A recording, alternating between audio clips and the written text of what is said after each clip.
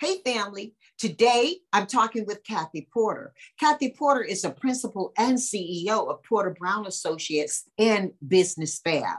That's a media company where she's just doing incredible work. I'm really excited to talk with her around her supplier diversity and inclusion work. She is a professional who delivers not only workshops, but she's also written books. Her books include Billion Dollar Business Boss, and it was nominated for an NAACP Image Award. She also wrote a book called Supplier Diversity for Dummies, and she's going to talk about that with us. And Kathy's business was awarded Small Business Subcontractor of the Year in 2020. So she didn't stop growing during COVID. But the important thing that I really want to get into is just how her journey in supplier diversity and inclusion has informed not only her life, but so many others. So I know you're just going to really enjoy this conversation. And I'm so happy to welcome Kathy Porter.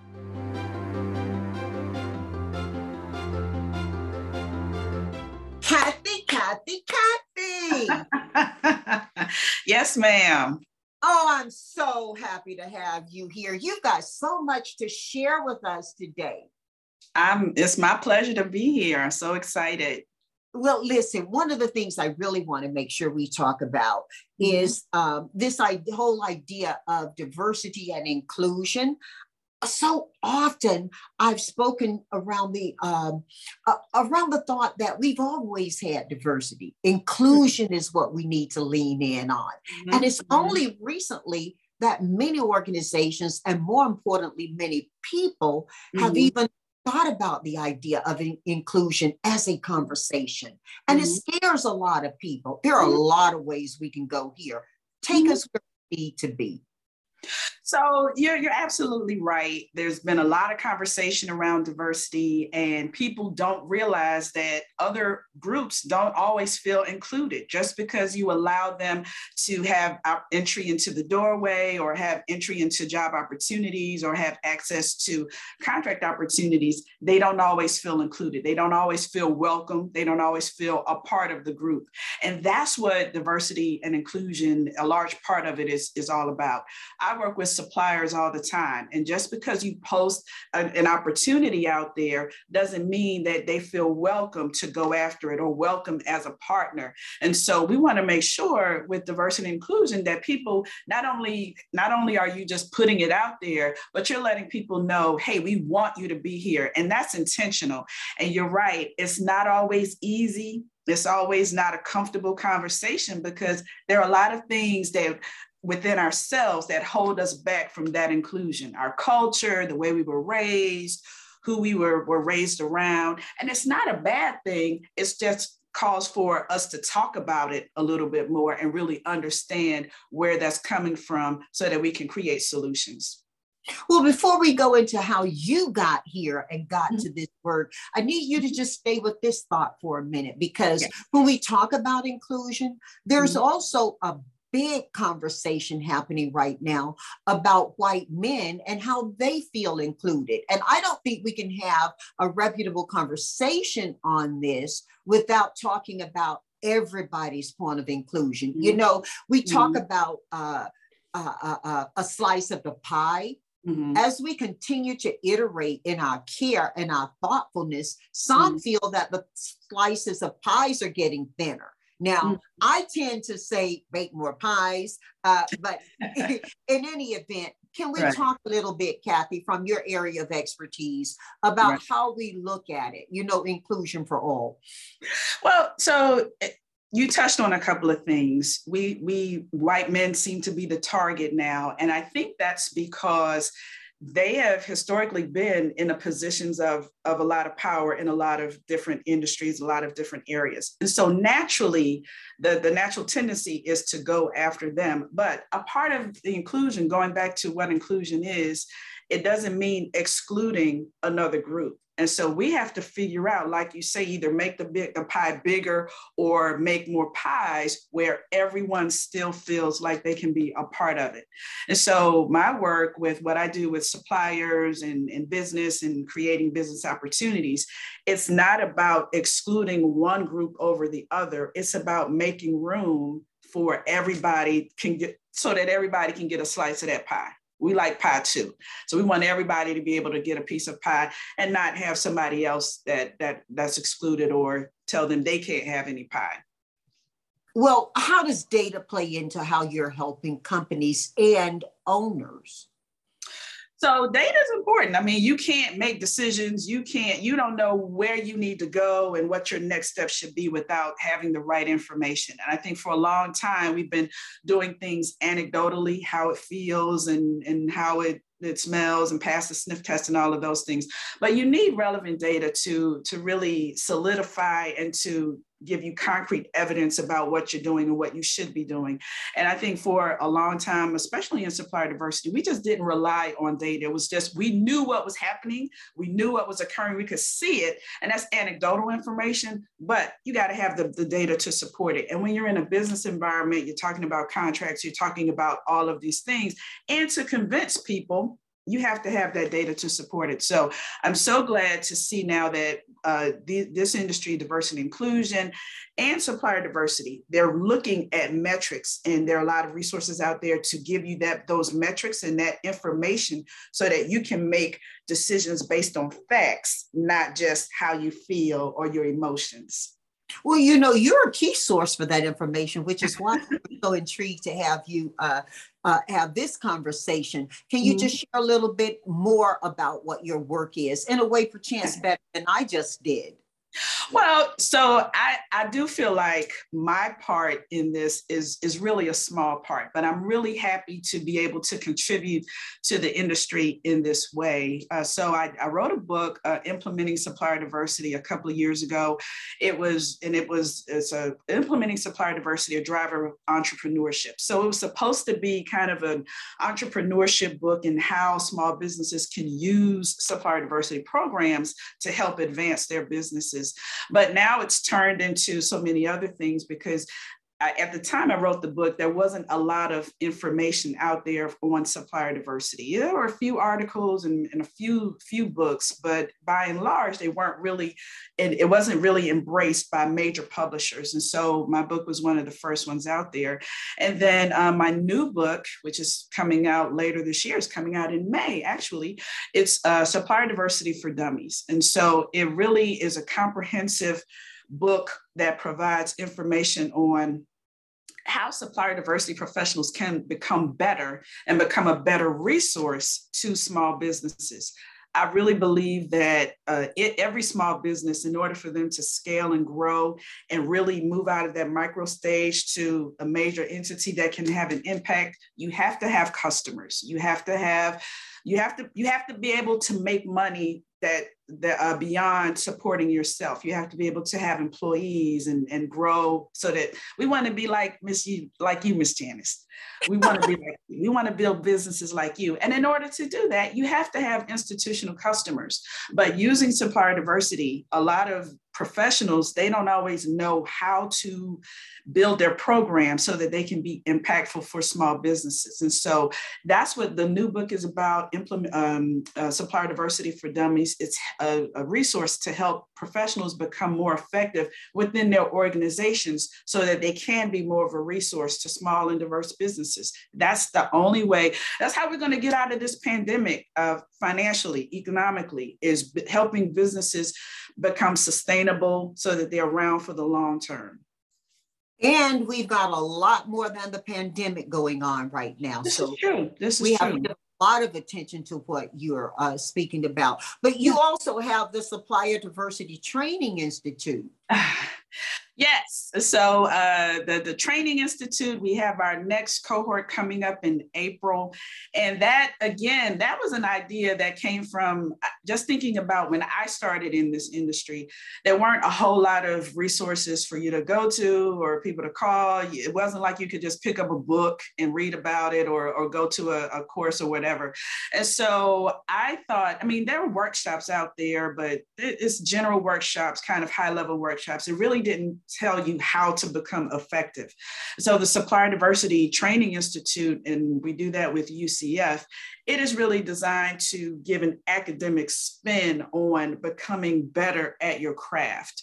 And so it's a 2-day program. We had to break it up. So as of course, with the pandemic, we were supposed to be in person, but with the pandemic, we went virtual, which has been great. So we broke it up into 2 days because it's a lot of information. But we really focus on steps that you can take in every facet of supplier diversity to become a more effective leader, more respected within your organizations, because now you're giving them real information and tangible information that makes sense to the powers that be, your senior leadership, so that they can support your program and give you the resources that you need to become more effective for the businesses that you work with. Well, give us a little bit of a Cliff Note view into it. So Cliff Notes. So we talk about the history of supplier diversity. I have a very fortunate to have instructor, Dr. Fred McKinney, who's one of the foremost historians on supplier diversity. I'm sure you've seen him at different events as well. And just coming from a historical perspective, we know the Croson case and all of those things, which kind of were the catalyst for it. But providing that history as to everybody doesn't know that, though. Maybe you can just talk. This is true. It talks about the disparity, and there was an issue with a vendor who felt that they were discriminated against, and so that became the basis for disparity studies and all of that. But going back to the 60s and why these programs were started, it was due to the riots that were occurring, and the government at the time, which was a Republican government, they were trying to come up with solutions to address the economic disparities that existed. And so they gradually put legal language that allowed, that forced some of their existing contractors to work with minority businesses and to give them opportunities. So that set the stage for diversity, but it did not set the stage necessarily for inclusion. So you told them what to do, you didn't tell them how to do it. And so for a long period of time, we had these programs in place, but nothing was done. And so it wasn't until maybe around the late 80s and 90s that we really started seeing businesses become intentional about their intent. Okay, how do we really make these programs impactful? Because they're not going away. And if we really want to be able to impact these communities, we have to be able to have programs that work. And so we started to see organizations get really intentional, create these programs where businesses could get the acumen that they needed and all of those things. So we talk about the history of supplier diversity, why we have these roles and why we exist. We talk about how to get that, how to convince people. So people think that supplier diversity is a bunch of lunches and dinners and all of that stuff and breakfasts and awards. And there's so much more. We are in a community, we are community facing, but we are economic opportunity drivers. Our job is to help businesses and connect them to opportunities. So we really go through, and doing that, you can have on a lot of different hats. You can be an advocate, you can be an influencer, because you're constantly influencing other people's decisions. You're constantly advocating for small businesses. You're a negotiator, you're a mediator, you're all of these things. So we talk about all of the hats that a supplier diversity professional might wear in an organization, and how do you prepare for that? And so there's nothing to prepare you for that. You're just kind of thrown in. And then when you think about how people get into this industry, it's not something you can major in. You can't say, hey, I want to go to school and get into supplier diversity. You just kind of, hey, you want to do this job? Yeah, sure, I'll do it. And that's it. And so we wanted to make people understand, how do you prepare for this? How do you prepare to get into this role and become effective? How do I become an effective resource for a small business? And for you, I mean, your business, you've built this amazing and incredible business, and you have so many people that look up to you. And when you think about who was there to help you and organizations that were there, they may not have always been the resource that you needed at the time. And so we want to change that and help people be able to help businesses when they come to them for help. And if you don't know what to do, then you're not going to be a resource for them. Well, you make a strong point. There were there and continue to be awesome organizations geared toward supplier diversity that assist large organizations to achieve supplier diversity and inclusion goals. I mean, handily NMSDC, National Minorities Development Council. Now, I've known that organization since Harriet Michelle was leading it. It continues to grow. Today, Ying McGuire is leading it incredibly. Then there's Weaving, Women Business Enterprise, and Pam is Eason leads that organization. WPO, the list go on of organizations that are all advocating. You're so right. When I was growing up, my business, though, I found difficulty in how to design my own supplier diversity initiatives. And we designed pretty much from the hip. Now, companies and organizations are all there rushing to help, but getting solid and getting creditable assistance is something that I think everybody has a responsibility to do if you're a business owner. And so I'm very motivated to have you talk about that a little bit and just to share where you're coming from with that and what your experience is that enables company owners to be able to work with you. But you got to talk about the $50 billion boss. You gotta talk about that. Come on, girl. So the $50 billion boss, I'm so excited about that project and the life that it's been it's just taken on a life of its own. So years ago, just me as a young entrepreneur trying to figure out what can I do and what resources out there, what's happening in the marketplace. Every day every evening after work, I would come home and sit in front of my computer, just looking for trends and seeing what was happening in the market. And I was like, I wish there was a resource guide or something that I could read a person's story to see how did they do it, how they did it, and all of these things. And then it came to me, oh, maybe I could just write one. Maybe I could do this and I could be that resource. So I started this project years and years ago. And then I was trying to get it published. And of course, everybody turned it down. But then I finally found a publisher. And it was really important for me to go with a major publisher because I viewed this as a business book and a business resource. And so I was willing to wait on that right relationship. And so finally found a publisher. It's a book about African-American Black women entrepreneurs, how they built their business, $1 million plus business. I got to get you into the $50 billion boss book. We got to hear your story. I got to get you in there. But that's what the book was about. We were originally looking at celebrity women at the time because everybody's intrigued by celebrities. And there was the publisher who said, hey, why don't you do just regular women and women that might not, their stories might not get told otherwise. And it was the best advice that we could have gotten for the book. And so the book, it profiled these women, how they solved a problem, which is what I was looking for. How did you get money? How did you find your first break? How did you come up with the idea? All of those things. And that's what other women are trying to figure out. How did you do this without any resources, without any help, without any rich grandparents and all of these things? It was just from scratch. And so these stories have been able to take on a life of their own. The book was released maybe 5-6 years ago, and it still continues to impact people today. And so recently we launched a 50 BDB website where we sell merchandise because you got to have the merch. And so I still do book events, some, and now that we're opening back up, I'll be doing some things live and in person. But with the merchandise, a portion of sales we're going to do grants I started a $50 billion Boss Foundation.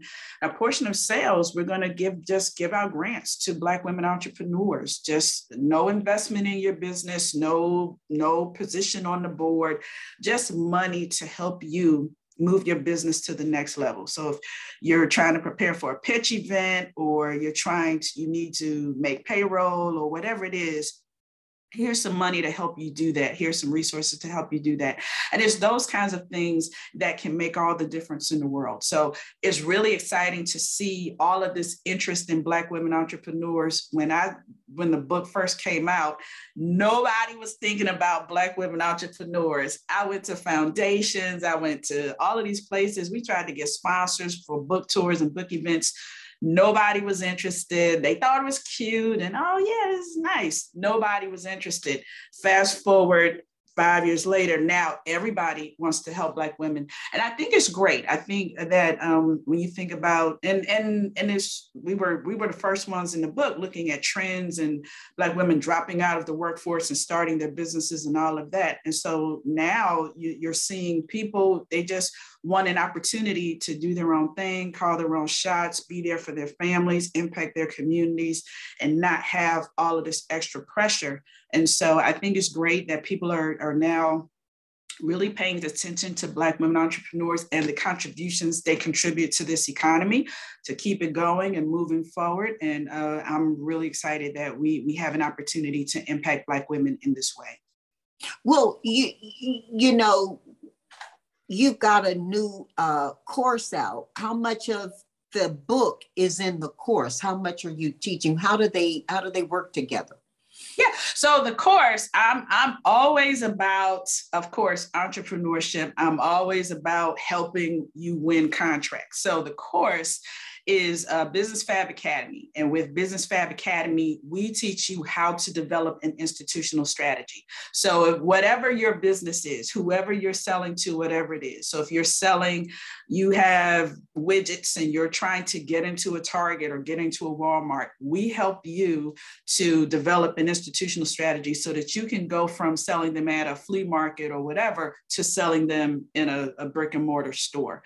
How to position your business, how to position your idea, how to market to that institution. So whether your services, construction, whatever that is, how to get these large institutions to you as a customer, because it's much easier to scale a business when you're selling in bulk and you're selling several and you're getting a contract to sell several rather than selling one at a time. You can't, it's very difficult to scale a business when you're only selling one. So we help you take whatever it is you're doing, how to expand it. Maybe you not selling your widgets, maybe you have to expand to include something else that appeals to an institutional customer. So that's what the course is. And we're looking to add additional courses. We get requests all the time about some of the different things as being a part of that, because it's a lot more involved than, okay, I take this course and then we'll be able to do this, but you still have to do some other little things. And so we're looking to add additional content to address all of those little things to help you become more effective in getting contracts. And I think every business, you can have your retail side, but you also want to have an institutional side where you're selling to larger clients. So it doesn't mean one or the other. It's both. You can have both and have a really successful business. So when you have things like the pandemic that comes in, now you're working with one group and maybe not the other group, and then vice versa. So it helps you to build out your portfolio, even it out a little bit so that you're not as impacted when disruptions like this come along. Well, I've got to get you connected with some of the organizations I mentioned to you before, because they do amazing work. And I know they'd enjoy having you be a part of some of what they're doing. But, you know, so many of our listeners are young women starting businesses. Mm-hmm. Not all of them are African American, so not all of them are Black. Mm-hmm. So how does your book work for them as well?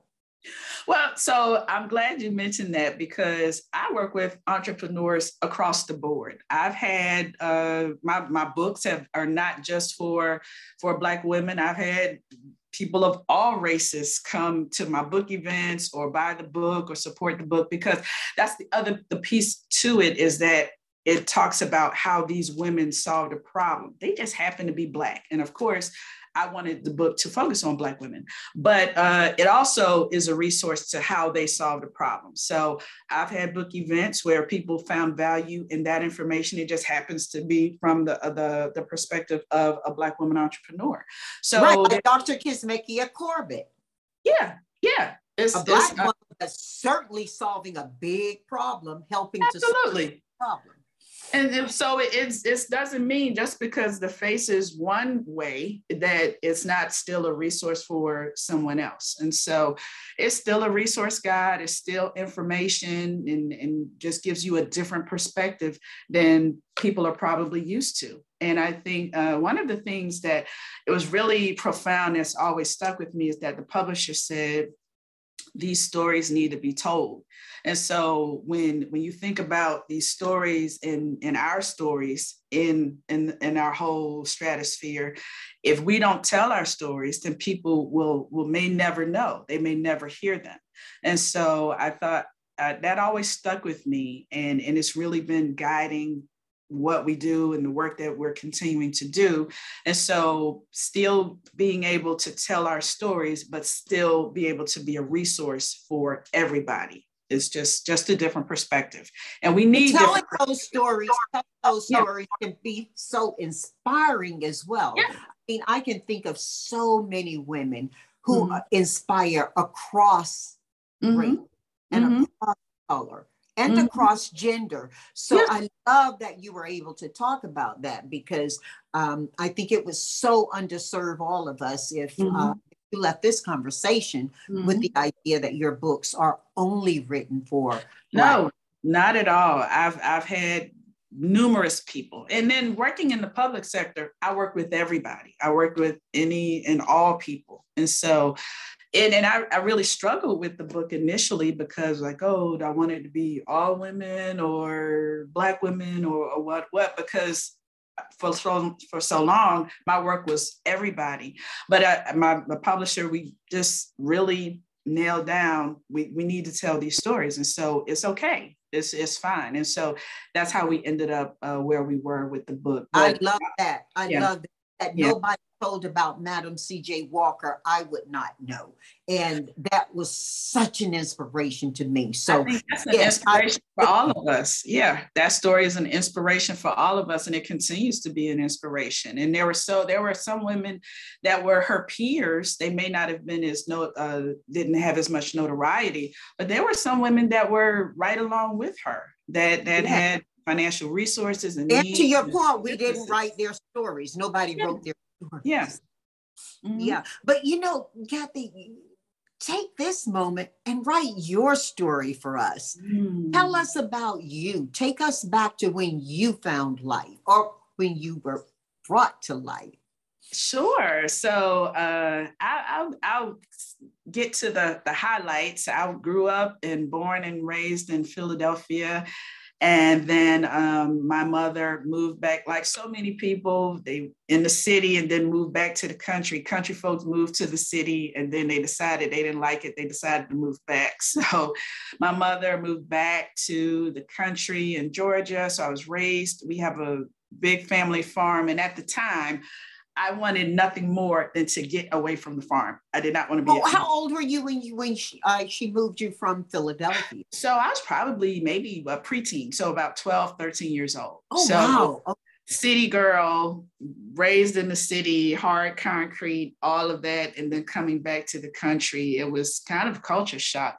But I'm in hindsight, in retrospect, I'm so glad that I was raised in that environment, slower environment, just a whole totally different environment. And so that city life can be really hard living. And so coming back to the country where we did everything, we had animals. My mother, she had chickens and she had geese and cows and all of that stuff. And so we were and then having a garden and raising vegetables. Wait a minute. She had a farm, or she had animals? We had a farm. We had an actual farm. And was it a Black-owned farm? Yes. Is it alive today? Yeah, my stepfather still is there. My mother's no longer with us, but now that's a story you got to write too. There's a lot of rally for Black farmers right now. My uncles, they all were farmers, and they would supply collard greens and vegetables to stores and all of that stuff. And I had an uncle, he raised hogs and sold them to market. We had neighbors that had the big chicken houses and sold chicken to the poultry plants and all of that stuff. And so we were raised around that all the time. Did the farm have a name? No, it was just kind of our little thing. And then they would sell the cows to market and all of that. And so it was just kind of how we lived. And so it's funny now when you see farm to table, and we just call it living. We just called it living and eating. We didn't call it anything, but little did we know we had farm to table long before it became a thing. And my girlfriend, listen, you're going to love this, Kathy. Okay. My girlfriend has a farm now. She and her husband, and she delivers incredible poultry products and meat products to the market. And over COVID, it has been a really, really interesting thing to see people are rushing to her. Oh yeah, absolutely. We used to have eggs, and my mother would sell the eggs. And my mother, she made jelly, and she used to do all of that stuff. And we, over the summer, that's all we did. We had the cream corn, and we had the stewed tomatoes and cut okra and collard greens, and we just hated it. I hated watering and all of that stuff. And so, and then when she passed, now none of us can make any jelly. We don't know how to do it. So, but we can't laugh about that. That's so sad because many of us have lost those old skills, haven't we? Yeah. I can't make. We would always help her, but her special recipe, I couldn't do it to save my life, and so that's gone, and it's not something I can pass down to my daughter or anything like that. So it died with her, and she was the only one in the family that could do it. And so she sold jelly on the weekends, eggs, jelly, all of that stuff. So all of that is gone now. But I remember all of those things and all of that fondly now, but because I don't have it. And so every time she would come to town, she's bringing vegetables to everybody, and they're like, oh, when is your mother coming? So that was always an interesting thing, but grew up on the farm, went to an HBCU for college, right out of college. Shout it out, girl, shout it out. Savannah State. Down in Savannah, Georgia, one of the oldest HBCUs in the country. And so I graduated from Savannah State and went to work in marketing. My background is marketing. I was product management for a major hair care brand, multicultural marketing. So I worked for Dark and Lovely for many, many years. A lot of people don't realize Dark and Lovely was made and manufactured right there in Savannah, Georgia. And so I got a job in marketing and had a chance to travel all over, moved to Revlon, moved to New York and worked for Revlon for a little while. And then left. You were in that beauty business, huh? I was in the beauty industry, yes. And so that was my formulative years. And that really. When I mentioned Madam C.J. Walker, that was right up your line. Oh, yeah. In hair care, you can't be in hair care and not know Madam C.J. Walker. So you cannot be in hair care and she not being, especially a Black woman in hair care, and not have her as an idol for you, a role model for you, what could be. So left there and really just trying to figure out what my next step was going to be. Had a couple of businesses for a little while that, just trying to figure it out, didn't really do anything, but I ended up working for a construction firm. How, I do not know. They were a family friend and they needed some temporary help. And so when I worked with them for a little while and they were building a major construction project, a big convention center. And so I handled all of the subcontractors that they had on the project. And after that, someone came to me and said, hey, we have this opportunity in managing our small business program. And that was my entry into working in diversity. And so working with that small company, that's how I ended up getting a job in supplier diversity and working with contractors and helping them get contracts on projects. And so I've been there ever since. Well, we talked about farms, and I Mhm. mentioned my girlfriend over COVID. I got to tell you, I was really fortunate. Shiner Gold Star Ranch is her company. You should Oh, look okay. her up if your Mhm. family's still in farming. She's doing some really smart things there. Her name is Kimber. And she and her husband are doing some really good things at Shiner Gold Star Ranch, and Mhm. their food is just awesome. Uh, Mm.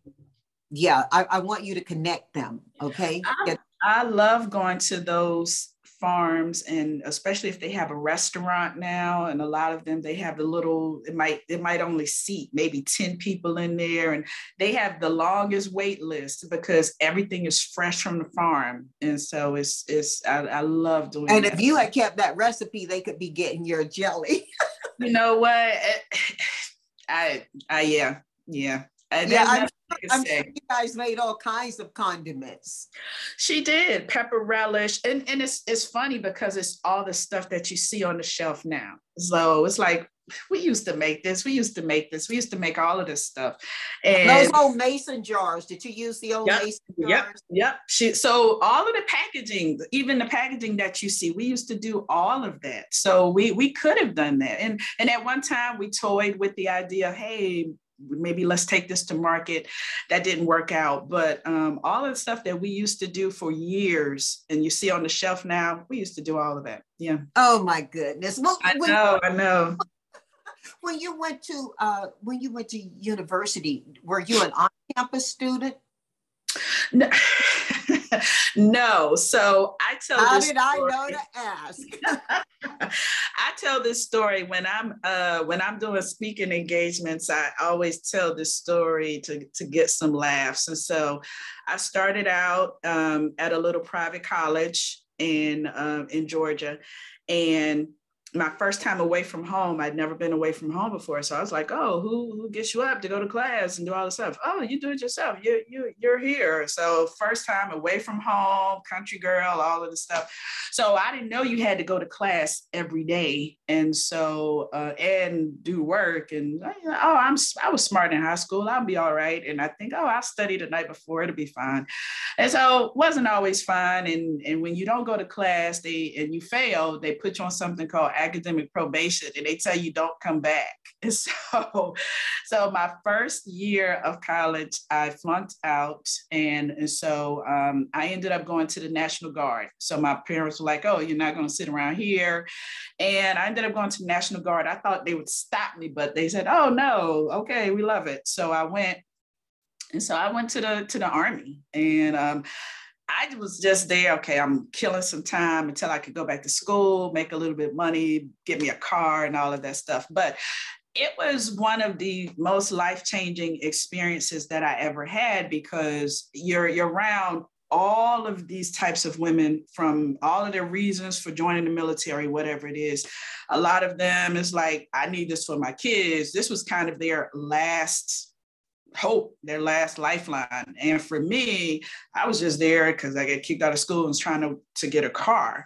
And Mm. so but it was also kind of life changing in that it was the first time that I really had an opportunity to see leadership skills that I had that I didn't know because nobody had ever really developed them.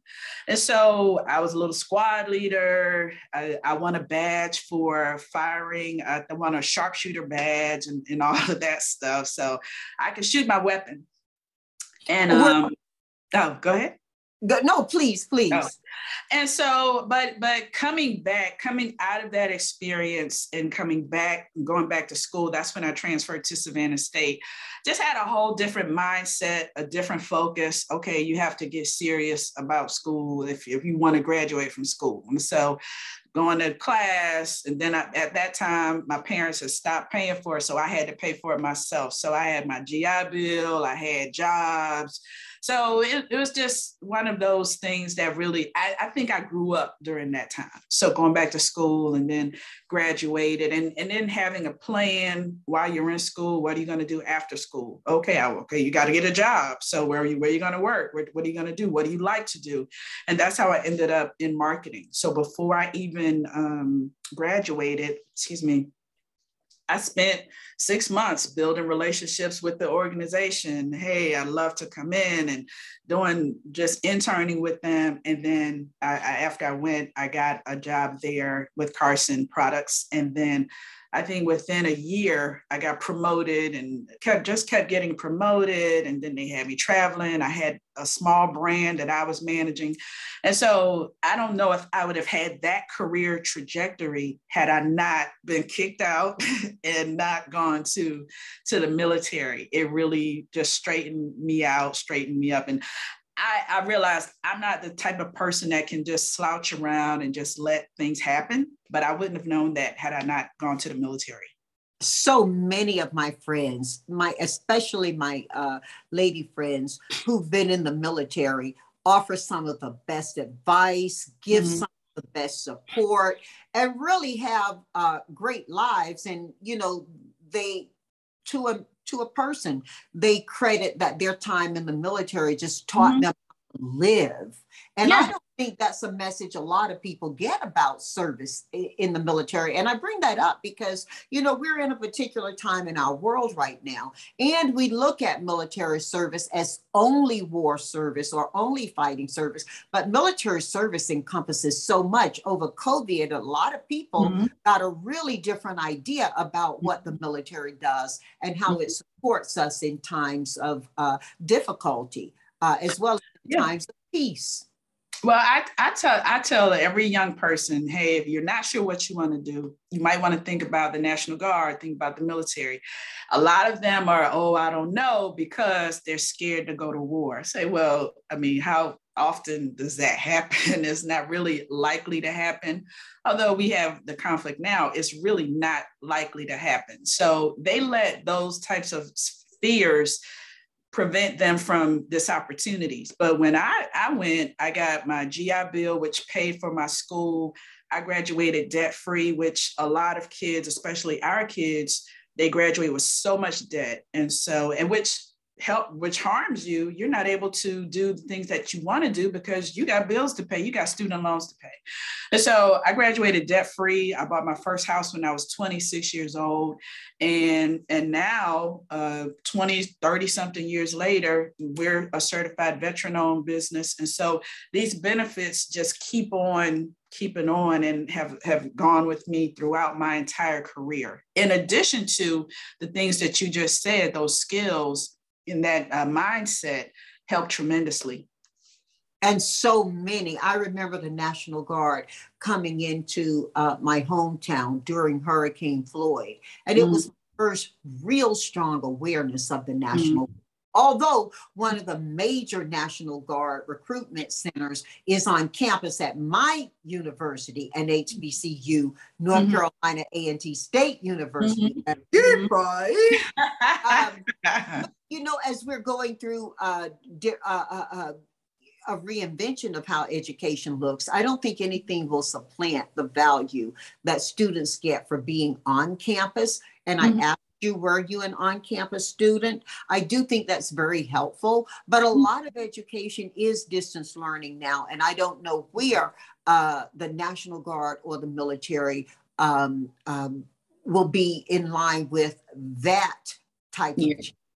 Yeah, education is changing so much, and I mean, just from how they recruit students to how they keep students on, and now with this pandemic, everybody went home, and now it's all virtual and all of that, and so the education industry is in such flux. And I saw where they were saying that higher education, they might lose 5 to 10% of their students that may not come back at all. And so when you think about how especially large institutions and how they grow and how much they depend on that influx of students every year to maintain these buildings, they're building buildings, they're doing all these things, and they're a major economic engine.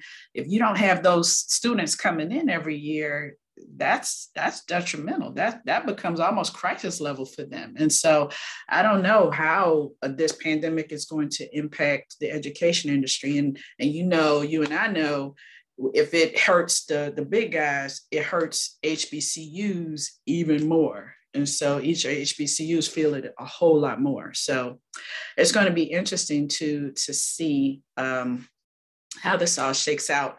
My daughter, she lived on campus. She didn't live on campus, but she didn't live on campus. She had an apartment, but she was always on campus. But she did live at home for a little while. So it's been that long since my daughter graduated from college. But she was always on campus, and so she always says that was a regret that she had not living on campus for a period of time. Yeah. The co-edness of it. Yeah.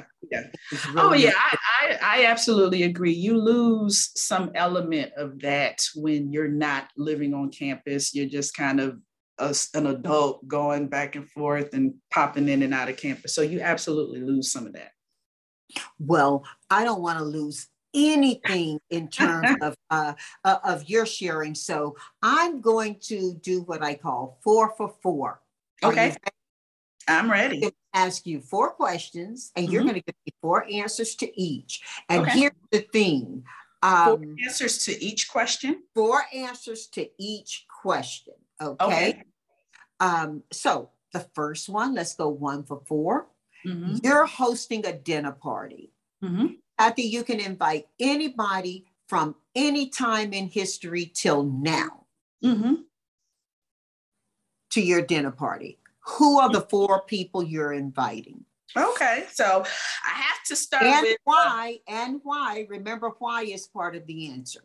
Okay, so of course I have to ask Madam C.J. Walker, just because she's such a legend, and how does she have the foresight and the will and the tenacity to do what she did, considering everything that she went through, which means that none of us have an excuse. There's no reason why. Oprah, because Oprah's the queen of all media. She started out in a small market and became the big behemoth that she is today. And so would love to get some insights from her. Michelle Obama, I just love that story. And we know their impact, being the first people of color in the White House and what that meant for her. And of course, you would be on that list. I can help you. I'll be in the kitchen helping you cook those recipes you don't remember. Get somebody else at Get somebody else. Let's see, who else? I'm a big biographies person. And so, I don't know. You kind of stumped me on that one. I already had you in mind.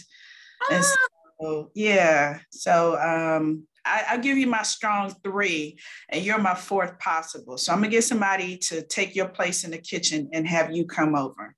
Okay. Well, certainly with your other guests, I'll be delighted to join. Okay. Fantastic. Okay. So what 4 different music or authors are you listening to now, and why? Music or authors, or just both? Well, music, maybe genre driven, or maybe artist driven. Okay.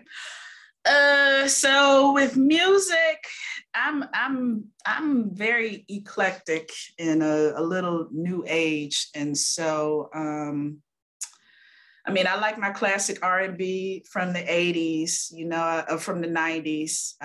Mary J. Blige is having a huge resurgence, and so loving that. I always love Jill Scott, because like to mellow out and vibe out. Those eggs in the morning. Yes. I'm loving Jasmine Sullivan right now. Always loved her. And I like her. I love her.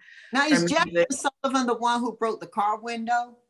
Yes, yeah. Yeah. You always got to have somebody like that on your squad. You have somebody that's going to break the windows and let people know sometimes. So yeah, and listening to her right now too. And there's so many others. It's just a lot of good music coming out. That's 3 though. Give me 4. I gave you 4. Mary J. Jill Scott, Jasmine Sullivan, and her. Okay. All right. Yeah. Okay. That's 4. Mm-hmm. Okay. How about books? What 4 books would you advise our listeners to read that really impacted you, and why? So I'm glad you asked that question. One of the first books that I'm really excited about that I'm reading right now is Poised for Excellence. It's by Karima Mariama, author. And it's a book on leadership, and it really just talks about leadership principles and how to become a more effective leader. I love that. And she's a Black woman author. So you don't really find a lot of Black women writing leadership books. And so I'm really excited about that. Another book that I'm reading right now, Leadership Is It, The Work of Leaders. This just talks about how to align, how to get your people to follow you and fall in line with your vision for your business. Right now, I'm also looking at Managing by the Numbers. I'm not a numbers person by nature, but you need to be when you're managing, running a business. And so being able to get more comfortable in that space and not just have your accountant handle it, and because that's when you run into problems and all your money might be gone. And then duct tape marketing. And so with all of the things that are going on in the marketplace and everybody, oh, you got to do this, you got to do this, you got to do this, you got to do this. How do you create a marketing process that works for you? And so just reading that to just get more comfortable and about developing a marketing strategy that works for me. Oh, wow. Thank you. Thank you so much. Those are going to be some really helpful books. You didn't throw novels in there, so you're serious. You're on your business right now. I don't have time to read novels. I used to read novels, and because I'm reading books and facilitating stuff all the time, it's usually textbook driven. But when I do have some downtime, it's not even novels. I just want to read like gossip stuff. And so mindless, something I don't have to think about or any of that. Even with the novel, you have to think a little bit. So I like mindless gossip stuff when I have a little bit of free time. Oh, Kathy, one of the things I've noticed is that so many of my guests actually have the books as well. They're not like Kindling it or, they're actually getting the books. I guess that feeling. That's old school. I can't get into scrolling on my iPad to read. I have to have the physical book. And so in my library, I have bookshelves and I have books. I have books from college, textbooks from college. Even when I was in school, and I just graduated in December from a master's in entrepreneurship program at UF. I never got my books online. I had to have the physical book. And so it's just something about turning the pages and highlighting the pages. It just feels natural. So I'm old school like that. Yeah. Well, girl, I ain't fighting you on that. We're going 4 for 4 now. Okay. Kathy, you've shared so much. What are the 4 best pieces of advice you've ever received in your life? Who gave you the advice, and why was it so important that you share it? Oh, I've been very, very fortunate. So I have a lot of people in my corner that I go to for different things. And so probably the best business advice was make sure you watch your money, keep your eyes on your money. And that came from, she's a mentor now, Wanda Smith. And so that's a good piece of advice. My mother, was always giving me good advice. And she said to just go after it. Don't worry about what the repercussions are. And I can say that if I had thought about some things too much, I probably wouldn't have done them. And so being able to just go out there, very fortunate that she raised us where we weren't burdened with a lot of other things. We could just go after what we wanted. And so having that freedom and that flexibility, and a lot of people ask, well, what has been your secret? I've always been able to just go after it. If it comes into my head, I could go for it. And so that was my mother. I had a mentor that one of my first jobs when I was at Savannah State, and she was one of the first Black store owners in the mall in Savannah, and she would always say to just have pride in what you do, no matter what it is you're doing. So even if we were dusting the store, or she was real meticulous about the store and how it was presented, because as the first and at the time only Black store owners in the mall, she wanted the store to be perfect at all times. And so no matter what we were doing, we were representing the store. And so she would always say, just have some pride in what you're doing, and no matter what it is. And so that always stuck with me. And, you know, sometimes people, when you have a very particular vision about how you present yourself and how you present your work, you get labeled a lot of different things. Oh, she's mean. Oh, she's this. Oh, she's that. But she just had a vision for her business, and she stuck to it. And if you wanted to work with her, that was how you're going to work. And there were no shortcuts. There was no in between. And then, so I really appreciated that, because that's set the stage for how I work today. Just strong work ethic, and always just keeping that in mind. And then the last piece was, it was always enjoy what you do. And so that came from that. I got that from, I think, when I was in the military, and I think it was one of the drill sergeants, and I can't remember their name at the time, but it was one of the drill sergeants, and they were like, enjoy what you do, because when you're in that environment and in that moment, we hated PT. We hated having to get up in the mornings. We hated all of it. But looking back, and again, that time period helped to frame me as well. So there are some things that I'll do, and I have interns, and they'll be like, "Oh, I'm tired, and how do you keep going?" I'm like, "This is light work. This is nothing compared to some of the other stuff that I've had to do, and just going and going and not stopping and not taking a break, which is probably not good, but just having fun and just going for it and all of those things." And so I've been able to take just different things from my journey and really apply them to all aspects of my business. And that's really been the secret to why we've been able to do a lot of the things that we do. Well, that is awesome advice. Coming from you, it has to be followed if people want to follow in your footsteps. You've just really enlightened me, and I've enjoyed this so much, and certainly I hope you have. Absolutely. I'm honored to be here with you this afternoon. Well, from my heart to your home, thank you, Kathy. Thank you so much, Ms. Janice. Thanks for having me.